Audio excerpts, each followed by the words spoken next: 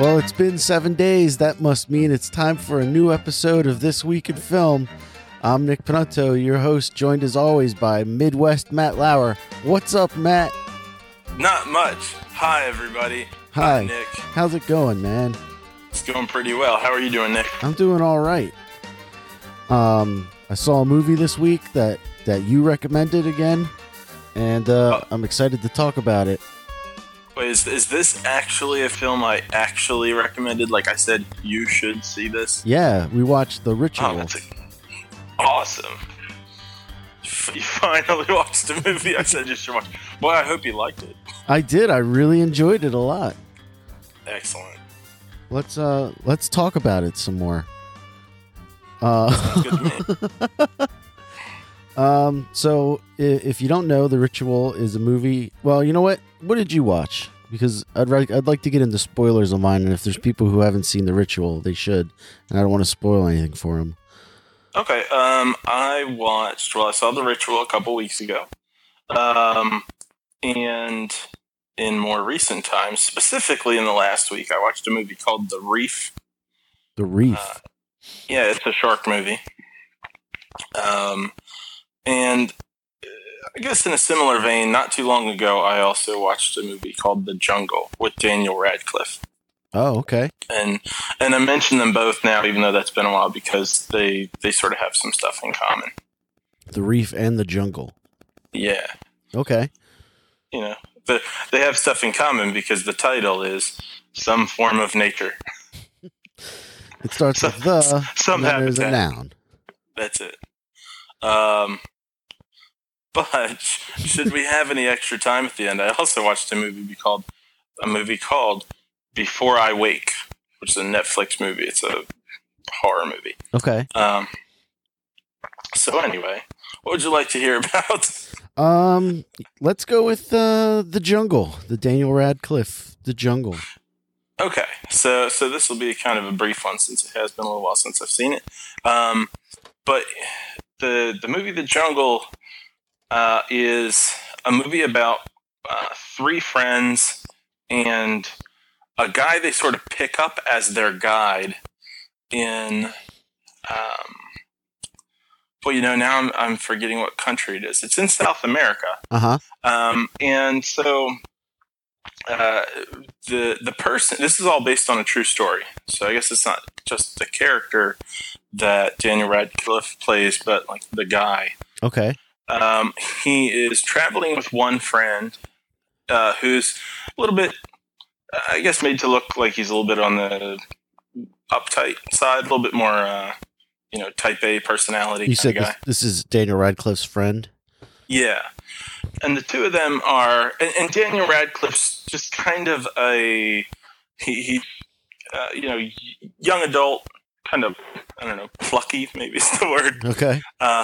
And he's excited to travel, goes with his friend, and then they run across one of that guy's friends in this country, and he decides to join them. And this guy is a little bit more, it's not quite too extreme, but let's say he's the jock of the group. Okay. And he's a little more worldly, like he's had a lot more, you get the sense that he's had a little bit more practice with like survivalist kind of stuff. Mm-hmm. And so the three of them are like, hey, let's stay in this country. Let's stay a little bit longer. Let's go on a hike if we can find someone for a couple days. And they find this guy. He's like, oh yeah, I can show you through the jungle. And once they go out, the guy who's the guide, you start to see that he's like not exactly this great friendly guide personality. I mean, it doesn't go like full horror movie. It doesn't turn into like he's Jason or anything like that. Okay. But he's got some sort of weird issues. He's kind of confrontational. He and the jock aren't getting along, and the jock and the kind of nerdy guy are getting into a lot of like, there's like a lot of tension between the two of them because the tougher guy just kind of wants to plow ahead, and the kind of nerdy guy, he ends up injuring himself, and he's dragging things down a bit. And having seen an episode of the show I Shouldn't Be Alive that was about these people. Which is a survival show where people survive crazy things. Sure. I was recalling that episode as I was watching the movie, and everything was pretty on point with what the guy had, explained there. The Daniel Radcliffe guy had explained there. So I'm like, wow, this is pretty on point with all these events. So it's pretty grounded. Oh, so this is like a famous story. Yeah. I don't know if it's something that most people know, but it's this one guy in particular has kind of made a livelihood in a way out of explaining all this stuff that happened. And so from there, some of them sort of get separated in some different ways, and you kind of follow the Daniel Radcliffe guy. And the movie itself is, I think, very well done with tone. I think Daniel Radcliffe does a really good job. It's not something you want to watch if you're looking for a light and fluffy movie. It's pretty heavy, like if you recall the movie Curve that you were talking about last week, where the girl's trapped in the car. Yeah. That was kind of this is the easy version of needing to survive. This one's the hard version. Okay. But I would solidly recommend that. Okay, great. It's called The Jungle. It is called The Jungle. All right. Well, then tell me about the other movie you watched. You watched The Reef. Let's hear about that too. Yeah, so in a similar vein, now I don't think The Reef is actually based on a true story, but it reminds me also of other episodes I've seen of that show, I Shouldn't Be Alive. And by the way, Nick, yes, listeners, whoever, the show I Shouldn't Be Alive, check it out. It's really good. So this movie, though, it follows around 4 people, and they have kind of a guide too, like the boat guide, and they're going to go swimming around. And when I started the movie, I guess this movie takes place like on an island or something. Well, it's around a reef, so it's mostly like straight up in the water. Okay. Because they're on a boat, and then the boat capsizes, and then they're trying to get to an island actually, and there's a shark. Uh-oh. Yeah. Now, what's interesting about this is I was looking for something to watch last night. I got home a little too late to be able to get from here to the movie theater and see Solo. Sorry. That's okay. Well, I thought about doing it. I was like, okay, I could tolerate that movie tonight. And then I realized it was already like 10:15 and the last show was at 10. But anyway, I was watching some reviews of stuff, and someone mentioned kind of in passing that The Reef was a really good movie. So I turned it on, and a few minutes in, I went, man, this is kind of familiar. And then a few minutes after that, I was like, I think I may have seen this before. So I can tell you, it's not exactly a memorable movie. But anyhow, so this guy, his friend, the friend's girlfriend, and the friend's sister are all going boating. Mm-hmm. And somehow between the main guy and this guy's sister, there's some sort of relationship that it seems like her brother does not know about at all. Like there's this weird kind of, as they get introduced to each other, there's this weird tension, and then it's all over the place. Like they hate each other one minute, they're really nice to each other the next minute. And it doesn't just seem like, it seems like bad writing. Like It's just so erratic. But I guess it's sort of effective in saying, hey, there's some tension here. But it got me wondering, like, do we need that in these sorts of movies? I'm like, why can't we just have a movie? Because I'm pretty sure that if I could see into the experience of a bunch of strangers going through a crazy survival experience, it would be compelling. Right. But instead of just writing that, every movie's got to, like, every survival movie's got to have, like, an ex-boyfriend or an ex-girlfriend or something like that. The built-in conflict of being trapped at sea isn't enough. You need to have like interpersonal dilemmas. Right. I'd like to get the writer of what's that movie you recommended about where Robert Redford's on a boat? Oh, All Is Lost. Yeah, we need to get that guy, the guy that wrote that book or that movie, Yeah. and get him on the set of every other, or get him in the writer's room of every other survival movie. Well, that's the problem that I have with shows like The Walking Dead, at least the first 2 seasons of it, where each character represents a different stereotype, and they have to live up to it entirely. Well, and then the show's more about their interactions than it is about dealing with zombies. Yeah. Like, I don't care about the interpersonal problems of these people. I care about them trying to survive in the world. It's like if you were going to make a movie about people stuck in an elevator, there'd be a racist, a black person, a Japanese person, and then an average person who likes everybody. And instead of them trying to learn how to survive in the elevator, it'd be about the racist person trying to overcome his inner demons in order to get along with the people he works with on the elevator. And there'd be an ex-boyfriend and an ex-girlfriend. They would have to throw that in. Right, yeah. But yeah, exactly. And I mean, it's not like I totally mind that all the time. It just seems like people don't have enough faith in being able to write something like All Is Lost to let the scenario play out as dramatically as it already would.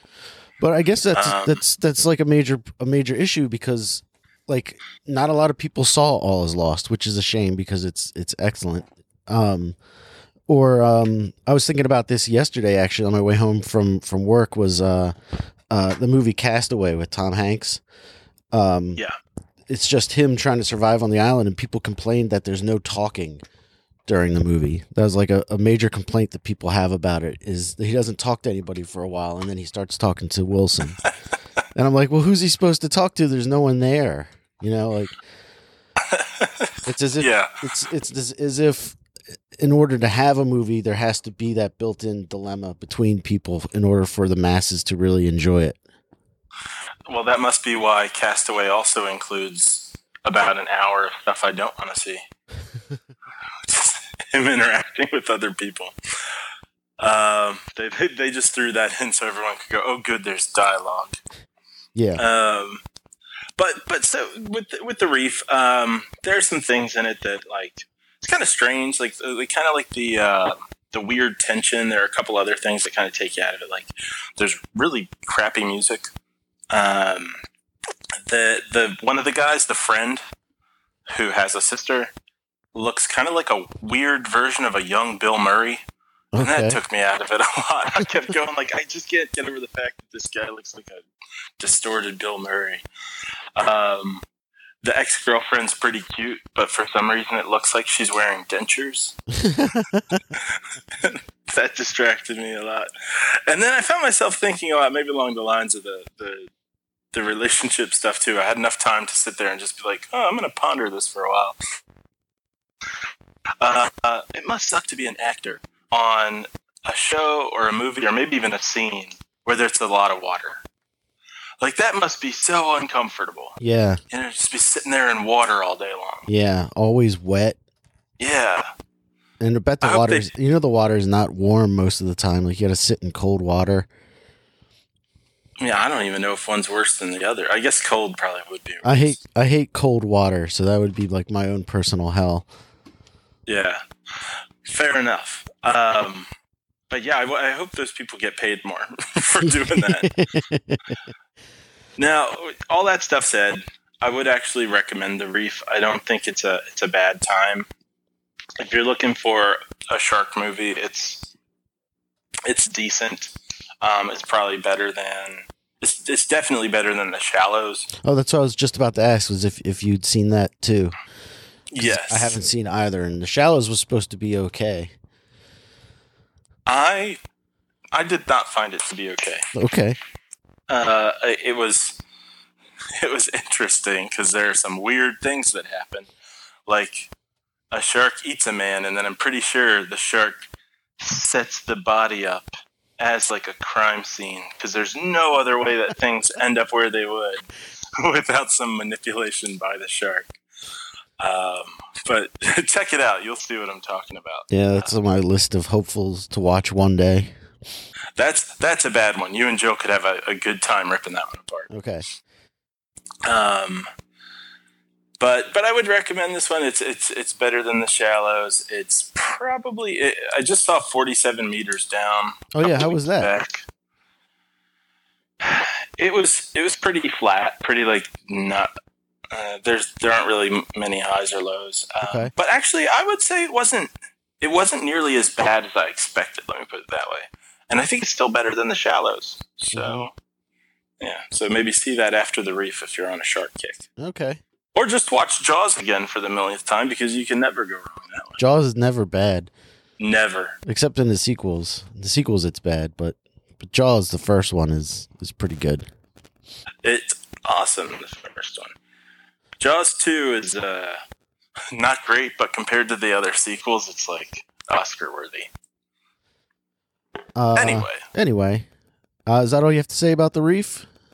Yep, that wraps up Shark Corner. Okay. Well, then that brings us to the movie that both of us have seen, so it means we're going to get into spoilers about it, but it's a Netflix movie. I think it's a Netflix movie. I think so, too. It is. Called The Ritual. The movie poster that I found for it says in cinemas at a certain date or whatever, so that kind of threw me off a little bit, but maybe they show Netflix movies in theaters in Europe. Or maybe more independent movies get sort of purchased by Netflix some way. That's a good point too. So anyway, briefly without spoiling it, The Ritual is about these 5 guys are planning like a guy's vacation. They're like 35-year-old guys. They're planning a guy's vacation, and something terrible happens to one of their friends. Which sets up I'm already all over the place. Let me start over. You can do that. The Ritual is about 4 people who are on a hiking trip in Norway or Sweden, one of those places. And they're there to pay their respects to like one of their friends who was brutally murdered in front of them. And one of them gets hurt, so they have to try to take a shortcut through the woods. And that's all I'm going to say before I get into spoilers. So if you wanted to check it out, I would recommend watching it. But and I second that. Yeah, definitely check it out. Yeah, so it starts off as about a movie about like more of a, I want to say a coming of age story, but the guys are all of age already. And then it turns into a horror movie. So go ahead and check out The Ritual. Now we're going to get into spoilers. Matt, what have you to say of The Ritual? Well, like you mentioned, the friend gets murdered in front of the one guy, who I guess is the main character for the rest of the movie. Yeah. And that was rough. It was rough. That was brutal to watch. Because I totally felt myself being in the same place with that guy. Yeah. He sort of, I guess you could say he cowers while his friend's getting killed. Yeah. But it's a well acted moment. Yeah. You can kind of you can sit back and think about it a bit, and I think it makes you think about it. I think it's a good enough scene that you sit and go like, well, what would I do there? Right. And on one hand, you go like, well, maybe adrenaline would kick in, and I would jump in and do something. Right. But the way it's acted out, you go like, oh, I could see myself doing that too. Or I could just stand to the side and wait. Because there's no way he expects his friend to get cracked, his skull cracked open. Like cut open with a machete. So I thought that was like, a pretty good tone to set, this isn't gonna like hold back. Right. But and if you think about where the movie ends up with all this weird mystical stuff going on, it doesn't at all hint of that. Right. And having seen the movie, I'm like, man, in that moment, I would not realize that that's the shift this movie's gonna take. Yeah. But it works. It's not like you don't walk away going like, man, that was like two completely different movies that they didn't know how to connect. It actually flows together pretty well. It's two movies that they did know what to do with. Yeah. It seems like they didn't know they didn't know what to do with their drama movie, and they didn't know how to end their drama movie, but they didn't know how to start their horror movie. So they just combined the two. maybe they were in the pitch room. Yeah. I'm like, well, okay, so we got this movie about a guy whose friend gets murdered, and the people at the desk are like, yeah, well, the stuff after that doesn't sound very exciting. Like, well, okay, well, if you don't want that one, I got this movie about these guys who get killed by this weird tree deer monster. Right. and then they were like, huh. You know, if we can pay you once for both of these films. Yeah. I got an idea about hillbillies. It's been done. No, Nordic hillbillies. So, you know, this is a little bit of a tangent, but have you seen the movie Troll Hunter yet? No, I haven't. No, I forgot you mentioned put that at the very top of your list. Troll Hunter. Okay. Yeah, if you liked this, you will like that. Okay. Is it bad or is it good? It's amazingly good. Okay. It's surprisingly good. All right, I'll have to check that out. You do.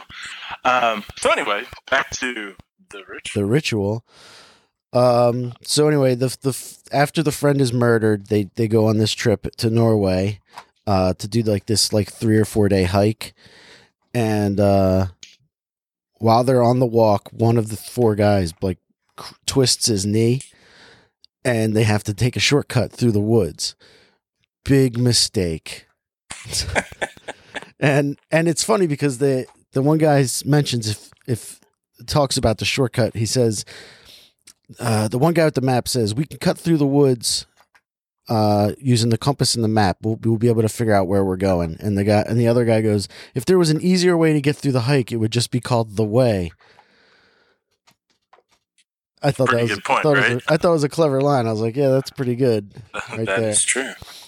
Yeah. And so they, against better judgment, decide to go through the woods. And while they're walking through the woods, strange things start happening to them.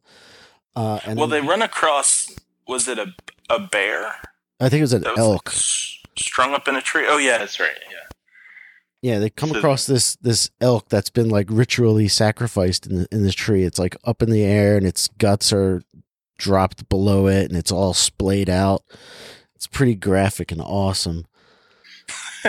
Yeah, awesome indeed.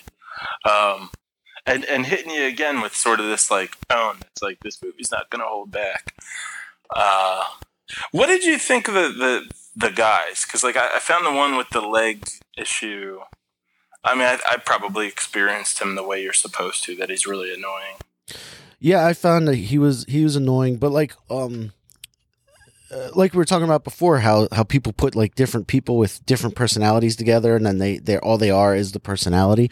I think in this movie, they're four individuals, each with their own characters, but they aren't stereotype guys. They aren't like the bald guy or the big guy with the glasses isn't like a nerd.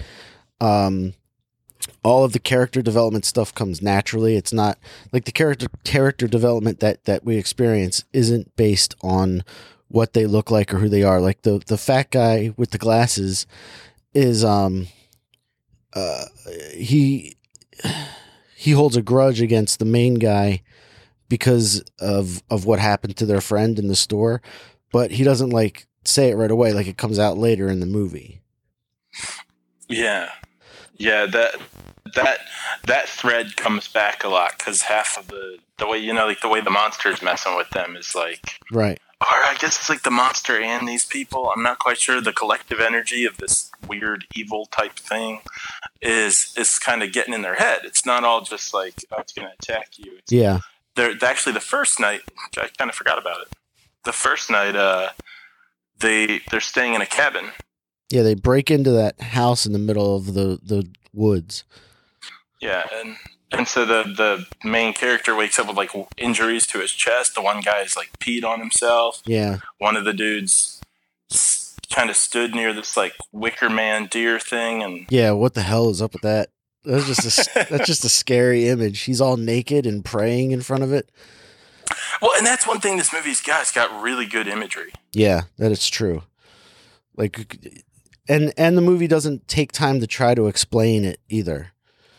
It's just It doesn't do too much of the like. And now I'm gonna sit down and tell you my evil plot. right, exactly. It's just kind of like these guys get wrapped up in something that's been going on for hundreds of years, and they've got no choice but to go through it. Yeah, it keeps it in their perspective. There's not a moment where you're like with the monster and the people going like, oh well, we know everything that's going on here. Yeah. At the end in like the third act or whatever, at some point while they're lost in the woods, by the way, they get lost in the woods. If that wasn't clear of what was going to happen, but they get lost in the woods. They find this old tent, and inside the tent is the identification of this girl who I guess has been missing for years. And then later in the movie, you come across that girl is with the Nordic hillbillies, and they don't even address it. He doesn't say, "Hey, you're that girl. We found your stuff." Like, you're just supposed to realize that, oh, it's this girl that was trapped from before. Yeah, they don't point it out because I actually didn't even realize that. I didn't make the connection. Oh, really? Yeah. I think Jill pointed it out to me. Because she's like, I guess, the newest member of their group. Now, here's something that Jill and I have been trying to figure out. We looked all over the internet for it. At the end of the movie, when the guy goes to the upstairs room with the chanting mummies, do you remember that? Where they were kind of like, they were already sort of half dying. They were like dead zombies, but their mouths were moving. Not zombies, but mummies. What was that all about? I have no idea. What the hell was happening there? I don't know, and they don't explain it, right? And I don't mind. I don't really want them to explain it. I need an explanation on what was going on with the mummies, because one of them's mouth was moving as they were making the chanting noises, and then he just lights them on fire and leaves. I did like that though. It's like I like that you're sitting there going like, what the heck is going on? Uh-huh. And he's like, what the heck is going on? And then he's like, fuck it, I'm just gonna set this place on fire and go. And I'm like, yeah, good approach. Just burn it down. Oh, and then he goes down the steps, and then the crazy old lady's there, and he just punches her in the face. Oh yeah, punches her. That was great. It was great. Another nice moment is that the guy, like at one point, like they're getting picked off one by one. The four of them together are all getting picked off one by the monster. And I thought a real nice moment was like, even though they've got all this conflict between them now, they're still on the same team of like, we have to get out of this woods together. Like the guy with the busted leg and the knee guy, he's like, I'm not going to watch all of you die in front of me. And they do. They all die in front of him. Like, imagine if all of your good friends from college over a weekend were like slowly eliminated in front of you one by one. It'd be terrible. It'd be a pretty bad weekend. Yeah. Well, and like the arguing between the people. One thing I think this movie, aside from the imagery, just like does really well, is the balance of things. Like there's arguing, but it's not like Blair Witch, where they're just all they're doing is cursing at each other about a map for like 40 minutes. Right. Like, just die already. Yeah. And when it comes to the creature, like it doesn't. Your way of finding out what this thing looks like is done at a perfect pace. You kind of don't see it at all. You see what it's done. Yeah. Then you hear it and you see friends like disappear or get flung through the air. Right. And then you see bits of it and you're like, oh man, that's like seeing the Tyrannosaurus's eye in Jurassic Park. Right. And then nice and t-shirt. then when you do finally see it, oh, thank you. Matt is wearing a Jurassic Park t-shirt. I have like 3 of the same shirt. And then when you do finally see it, it lives up to what you've been seeing bits of. Sometimes when there's finally the reveal and you're like, oh, now this thing's not scary anymore. Yeah. Here you finally see it and you're like, what the fuck is that? Yeah, right. Yeah, the monster was so absurd looking that it I don't want to say absurd because it was effectively scary as a monster. But it is absurd. You're right with that too. It's got like 8 different limbs. It's got like weird, scary eyes. It's got human hands. Yeah, it's like a giant elk with a human growing out of it, with an elk's head back on top. Yeah, like a skull. That's a pretty good description. Yeah. And then the fact that the monster's not omnipotent too, like the guy finds that axe and like hits the monster with the axe, and the monster reacts to it and everything. I thought that was pretty good too. Like the monster, the hillbillies call the monster their god, and I guess it goes back to Nordic stuff, which means that this movie exists in the Marvel universe because Thor could probably show up to save them. We should add that the director is David Bruckner, who directed that movie VHS from a couple years ago that I never saw. It's all right. He also did The Signal, which I feel like I saw, but I don't remember it. I'm not familiar with that one. And no, go ahead. Well, what are your feelings on so throughout the movie, this monster or whatever is getting in their heads and sort of giving different members of the group kind of flashbacks to things or kind of bring stuff to their mind that is sort of their personal weakness. And for the main character, it's, the murder of his friend and like what he's dealing with there. Yeah. How did that work for you? I thought that was very effective because you weren't able to know if what was real and what wasn't real. But you were confused along with the characters. For instance, the one character, he keeps dreaming that he's inside that convenience store, and he keeps seeing the body of his friend on the ground. And at one point, the body of the friend lifts its head up and calls him a coward. And so, like, that throughout the movie, at some point, this guy's courage is going to be tested. Like just from a character development point of view, he's going to have to show that he isn't a coward, or if he is. And when he's tied up at the end, when they're taking the guy with the busted knee to the sacrifice point, like he shows him doing everything he can to try to save his friend, but he still is unable. Even if he did everything he could, he still wouldn't have been able to save his friend, which is, I think, analogous to what would happen if he was in the convenience store and he tried to help his friend. Yeah. I mean, I think the overlap is a lot of, he's working through like what remains within him, the conflict. Like sometimes no matter what you do, you still can't save the day. Like no matter what you do, you're still going to fail. Because nothing was going to stop that monster from getting the guy with the bad knee. Right. Yeah, and when it comes to that sort of idea, this is another one of these things that I think this movie did well. It's kind of blending in something different without taking you out of the rest of the movie. So like when he's having those flashbacks to the convenience store, there was a moment each time where I was like, oh, I don't want to see the convenience store. We're in the woods. Right. But his experience that he has, I'm like, okay, but this works. This is, it still fits with the vibe that's here of it being a real creature and real people doing things, but also being really sort of paranormal and mystical and in his head. Yeah. And I also like that the other characters all had their own hallucinations, but we only ever see the main character's hallucinations. We see a little bit with the chubby dude. Oh yeah, you're right. Because his wife, the monster like gets in his head. Yeah, that's what I assume was happening. Is the monster was getting in his head and making him see what he wanted to see, or it kind of seemed like the monster was feeding off of that.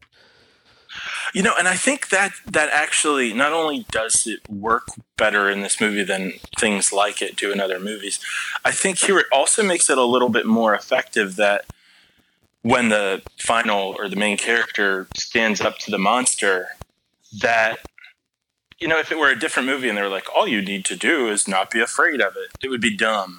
Right. But here it's been in their head. So since it's been a bit of an internal struggle, right, when he stands up to the monster and the monster sort of disempowered by that a bit, it makes more sense, because it's like they have been fighting some of this battle kind of internally within the guy. Right. Yeah. No, you're exactly right. And then the other thing is that, or another thing I want to mention is that they stay in that, like, that creepy ass cabin that first night. They're in the woods. I don't think that's what sets everything off. I think the minute they went into the woods, they were all goners. Yeah. Like, it wasn't that they stayed in the house and because they disrespected the house, and I was like, oh, maybe this is what sets the monster off. Because once they leave the house and the next day and they start walking around, I thought for sure that when they came around that last corner, they were going to be back at the same house. And that was the movie we were going to get, is that they're like trapped in this one part of the woods. Yeah. And it's not. Like, the monster is the entire woods, which is why when the guy at spoilers again for the guy at the very end, when the guy gets out of the woods, the monster lets him go.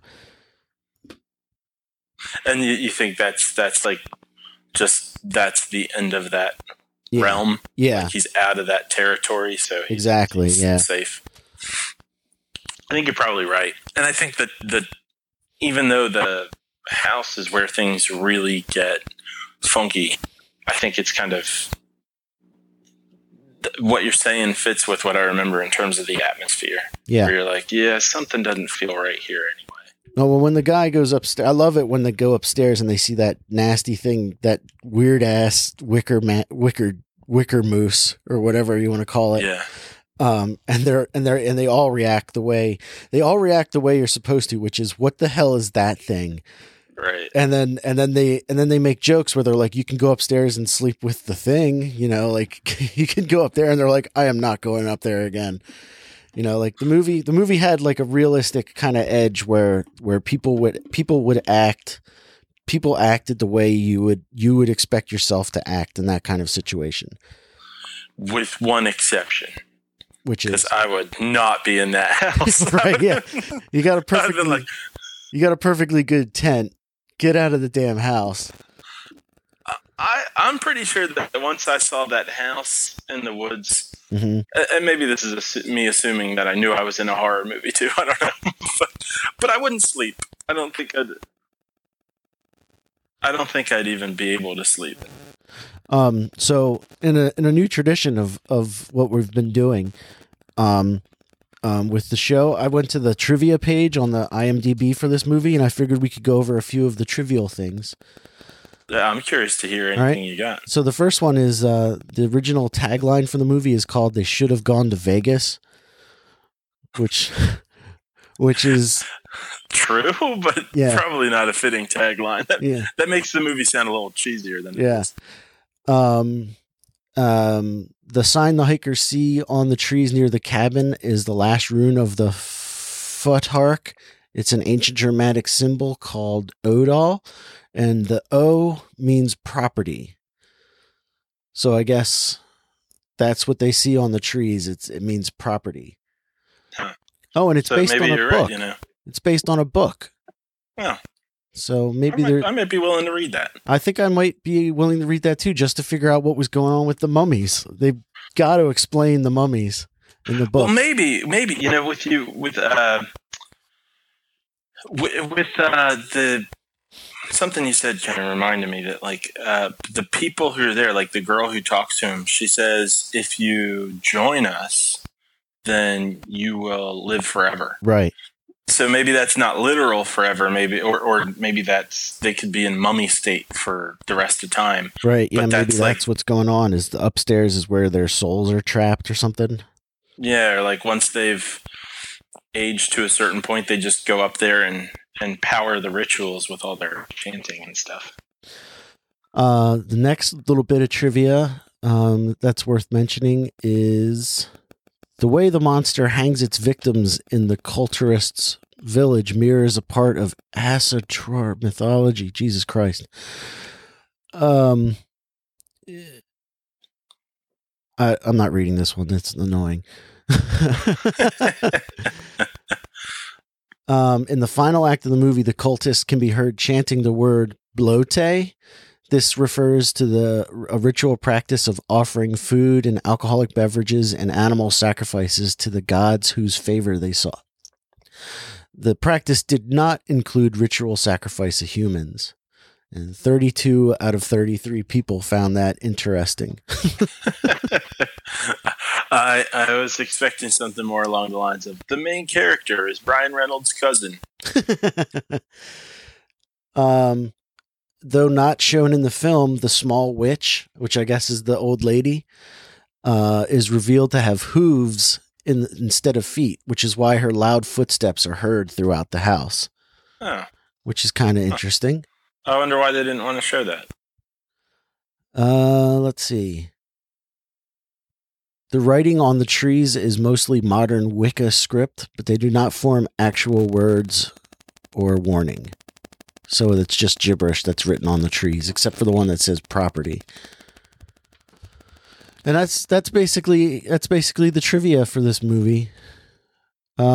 Actors, the guy who played Luke and the guy who played Dom are both in the Alien franchise. One was in Prometheus and the other one was in Alien versus Predator. Huh. And it's based on a novel and was produced by Andy Serkis. I didn't even know he was a producer. I didn't either. Do you still hate Andy Serkis? I don't think I ever did. Oh, you did. Oh. Yeah, there was a while where you're like, God, I hate Andy Serkis. And I was like... Oh, you know what? I think you're right. I do think he was obnoxious the way he talks about his involvement in the Lord of the Rings. Oh, yeah? But no, I no longer dislike Andy Serkis. I think he's actually pretty great. I thought, I can't say I liked him, but I thought he did an interesting performance, like one that was enough to make me really not like the guy in Black Panther. Yeah. I was like, man, this guy's just so scuzzy. And when did Andy Serkis get so buff? You never saw Age of Ultron, right? No. You should watch it. It's not that bad. But he's got that's a strong selling point. It's not too terrible. Andy Serkis plays the same character in Age of Ultron. That's where they introduce him. And there's this great moment where Ultron is talking to Andy Serkis's character Claw, and he's like, "And you humans are so fragile," and he rips his arm off on accident, which is why Andy Serkis has that crazy gun arm. Gotcha. Interesting. Yeah, but yeah, I don't you should watch it. You should watch it. It's fine. It's fine. That's 2.5 hours of my life I can't get back. I'm not doing it. Okay. I'll go see Solo. I'll give in on that one. I'd rather you watch Age of Ultron than Solo. I wouldn't. Oh, okay. All right, so we have some time now. I guess we're done talking about The Ritual, unless you had anything else to add. Well, what'd you think about the acting? Since we're just talking about the actors. The acting I thought was outstanding. At no point did I feel like I was watching a movie, if that makes sense. Like I never felt like in a horror movie, like when you're watching a typical horror movie, you can tell the actors are acting in a horror movie. Whereas in this one, really that moment when their friend is killed really grounds the moment in this dark reality that is difficult to get out of. Like there are like a few lighthearted moments, but for the most part, the movie's really, I don't want to say dark because that's too cliche, but the movie is really grounded in that, in the, like you feel, what am I trying to say is that the main character guy, like you really feel for him because he knows that his friends think less of him for how he reacted during the thing, but what could he have done? He couldn't do anything except maybe get his own self killed trying to help. Yeah. Yeah. And I think you're right. I think the tone really stays. It does immerse you in that way. And thinking back, even the moments where I'm like, God, this guy's annoying me, or that guy's getting on my nerves, or like, if they're having an argument and someone just says the same thing like 5 times, it doesn't get Blair Witchy where I'm like, man, they couldn't come up with other lines. Yeah. It's just like, oh no, these are just the characters being annoying or frustrating or whatever. Kind of like Andy Serkis, where I was saying like, I don't like the guy, but it was a really good performance, you know. And these performances, I think, were very effective. There's one moment when they're doing their little sacrifice for their friend, where they each take a shot of like whatever liquor that they brought, and then the one guy turns it over to like pour one out for his friends, and it's pouring out of a little flask. And it seems like it's pouring for forever. And there's like a brief moment where one of the guys looks over at him and is like, "Is that thing seriously still pouring?" but it's like, it's a real somber moment. But like within that somber moment, there's like this little bit of a lightheartedness where these guys are all friends, and even though they're saying goodbye to their one friend, it's still a little funny moment that they would probably talk about later if they weren't all being murdered. Yeah. All right. Well, I guess that's The Ritual.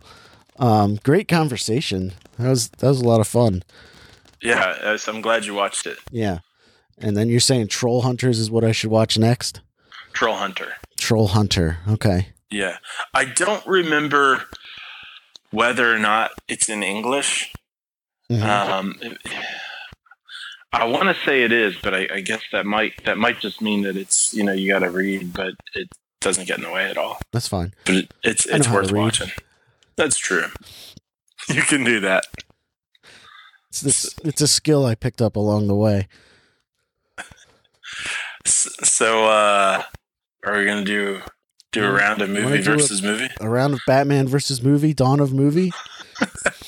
Yeah, why not? All right. What do you got? Tremors.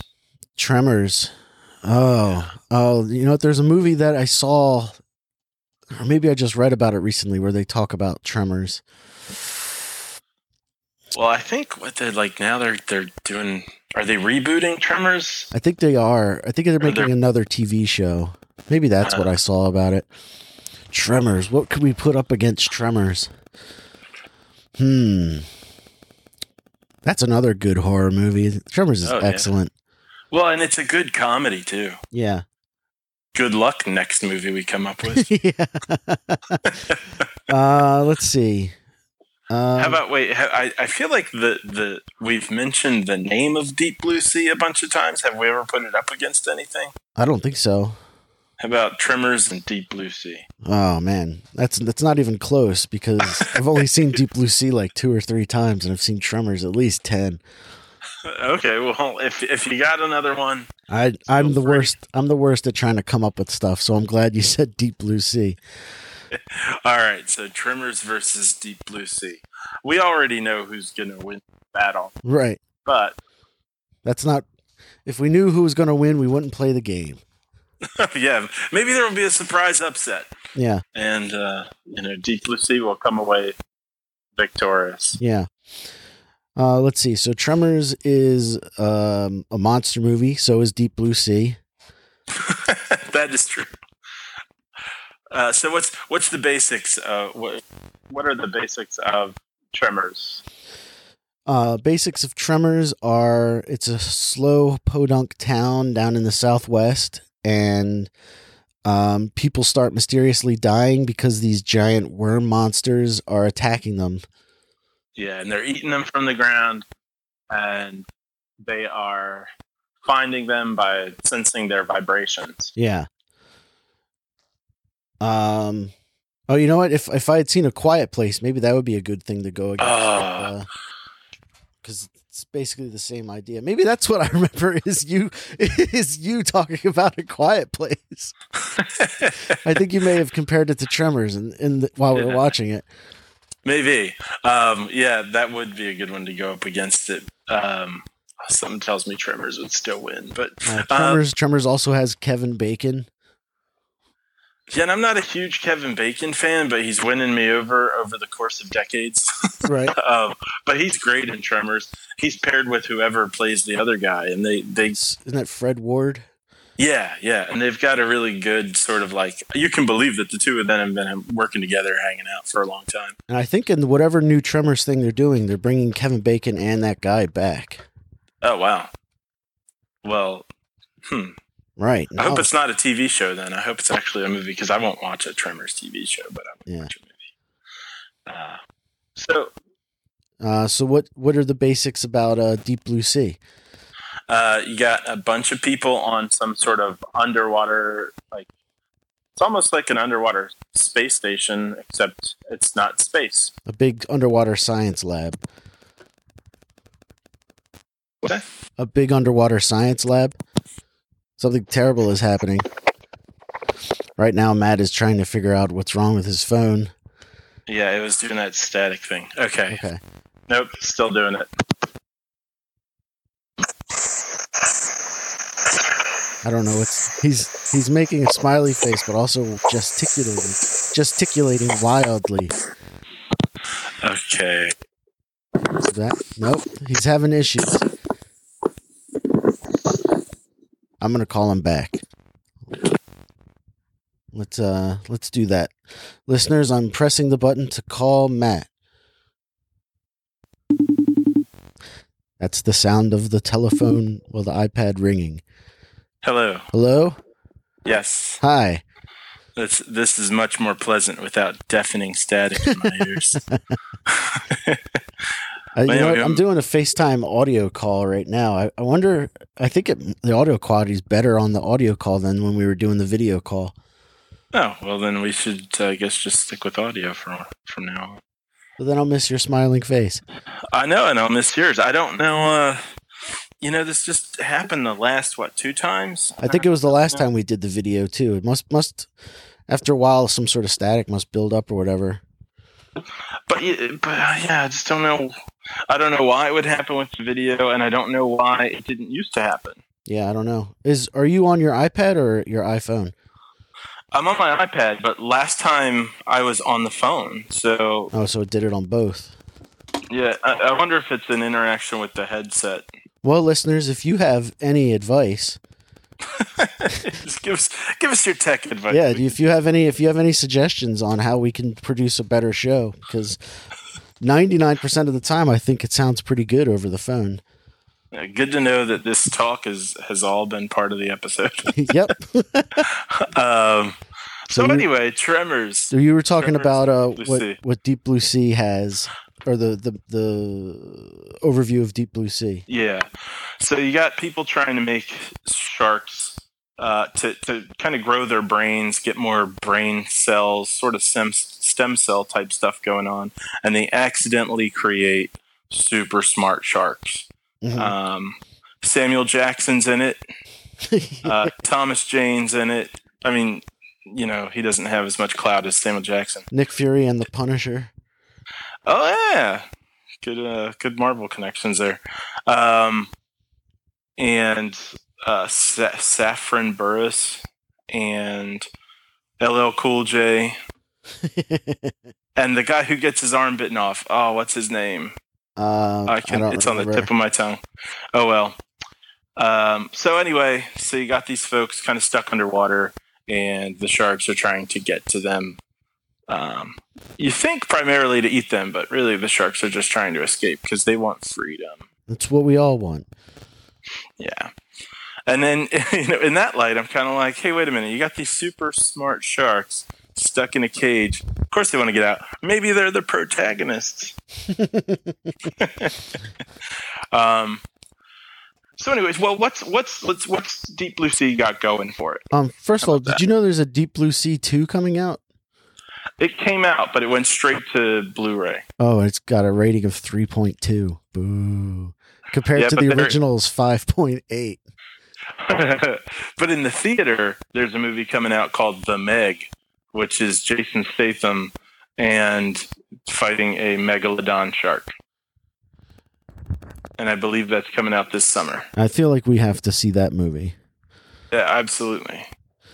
All right, so going up against each other on IMDb ratings, Deep Blue Sea has a rating of 5.8, And Tremors has a rating of 7.2. Quality-wise, 5.8 might be a little high, but enjoyment-wise, I would raise that score. Yeah. Score. What kind of a score, if you were rating Deep Blue Sea right now, what kind of rating would you give it? For my own personal enjoyment, I would give it I'd give that like a 7.5. Really? Because I have watched that movie so many times. I can't. There's just the quality score would be way lower. I wouldn't recommend it to somebody who wants to see a good movie, right, by any means. But if someone said, "Hey, what's a fun movie to watch?" and I'm going to have some people over, I'd say watch Deep Blue Sea. You'll have a really good time. Yeah, I saw Deep Blue Sea in theaters on my birthday when it came out. Oh, that's excellent. I think it came out on my birthday the one year.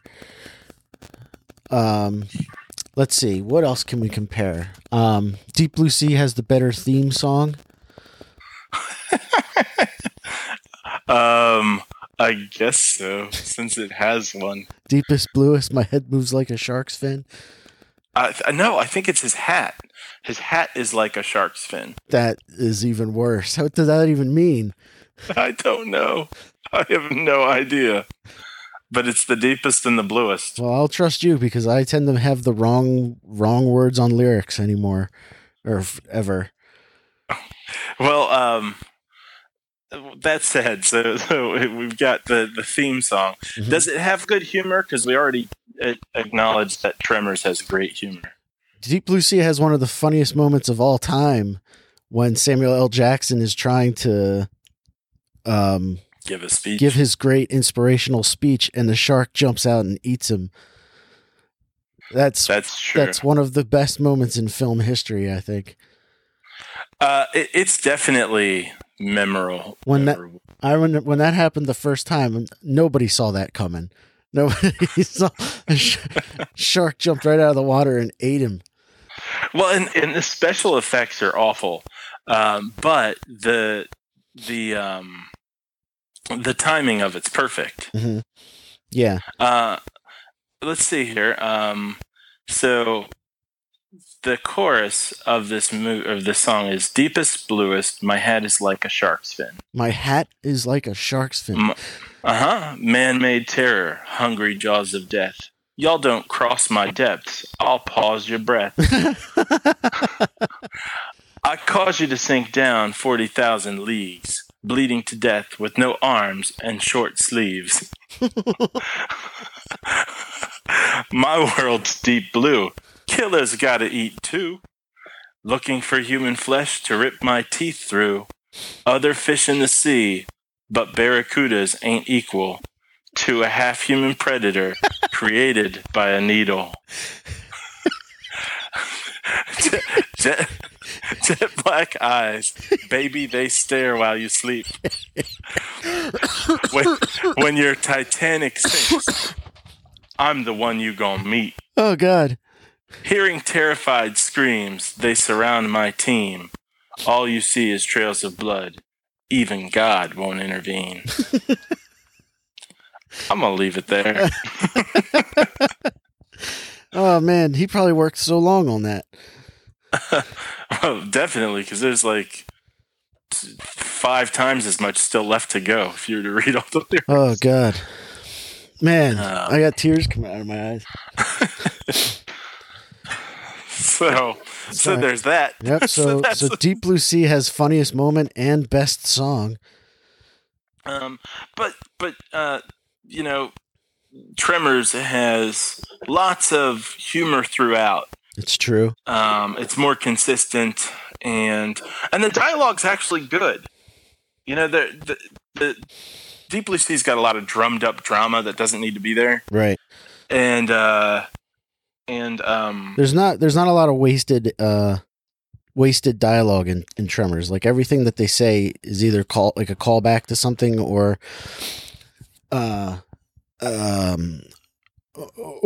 is important to the plot in some way. There's not a lot of throwaway lines.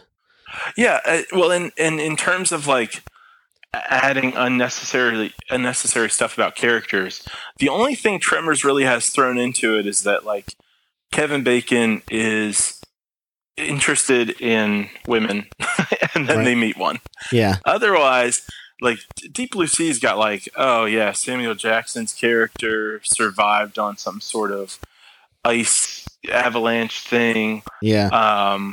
The Thomas Jane's character is like he used to be in jail or prison, and Saffron Burris's character is her. I don't know, someone in her family had Alzheimer's, so she's breaking the rules and doing all this DNA stuff she's not supposed to be doing. Right. And it's just like, look, they're kind of like before, like I was saying about not needing to add stuff. There are a bunch of people who are being eaten by sharks. That's enough. Yeah. And in Tremors, that's all you got. You got people who are being invaded by some sort of monsters, and that's all you need. You know, here's something I just thought of Tremors is that the movie starts out, all the characters are spread out real wide. And as the movie goes on, all the characters are brought closer and closer together until at the end they're all together in the same thing. Yeah, it's true. That's pretty nice. Yeah, and you got Ariana Richards, the little girl from Jurassic Park, is in this movie as a girl on a pogo stick. I was going to say, is that the pogo stick girl? She's Lex from Jurassic Park? Yep. Wow, I didn't know that. Now you do. Well, what do you think? Okay, monsters-wise, I think we can easily agree that aside from maybe Samuel Jackson, the cast has a lot more charisma and stuff in Tremors because they're not bogged down with a bunch of stupid stuff. Right. But how about monsters-wise? Monsters-wise, Tremor wins easily because those are practical. I forget what they call them. Graboids. The graboids are they're all practical effects. Like those all exist as puppets, and they're disgusting. Whereas the sharks in Deep Blue Sea are all CGI. I'm guessing. Yeah. Well, no. I know they had like for the scene where they're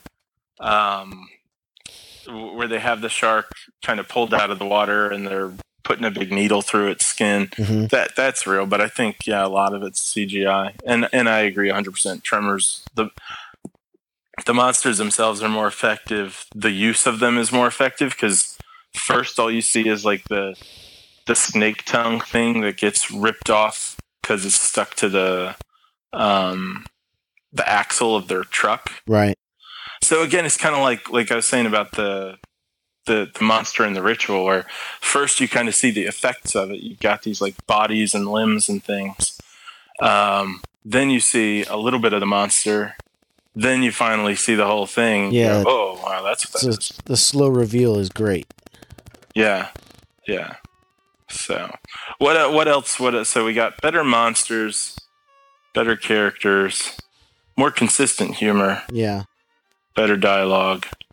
No snappy theme. So, Deep Blue Sea gets a point for that.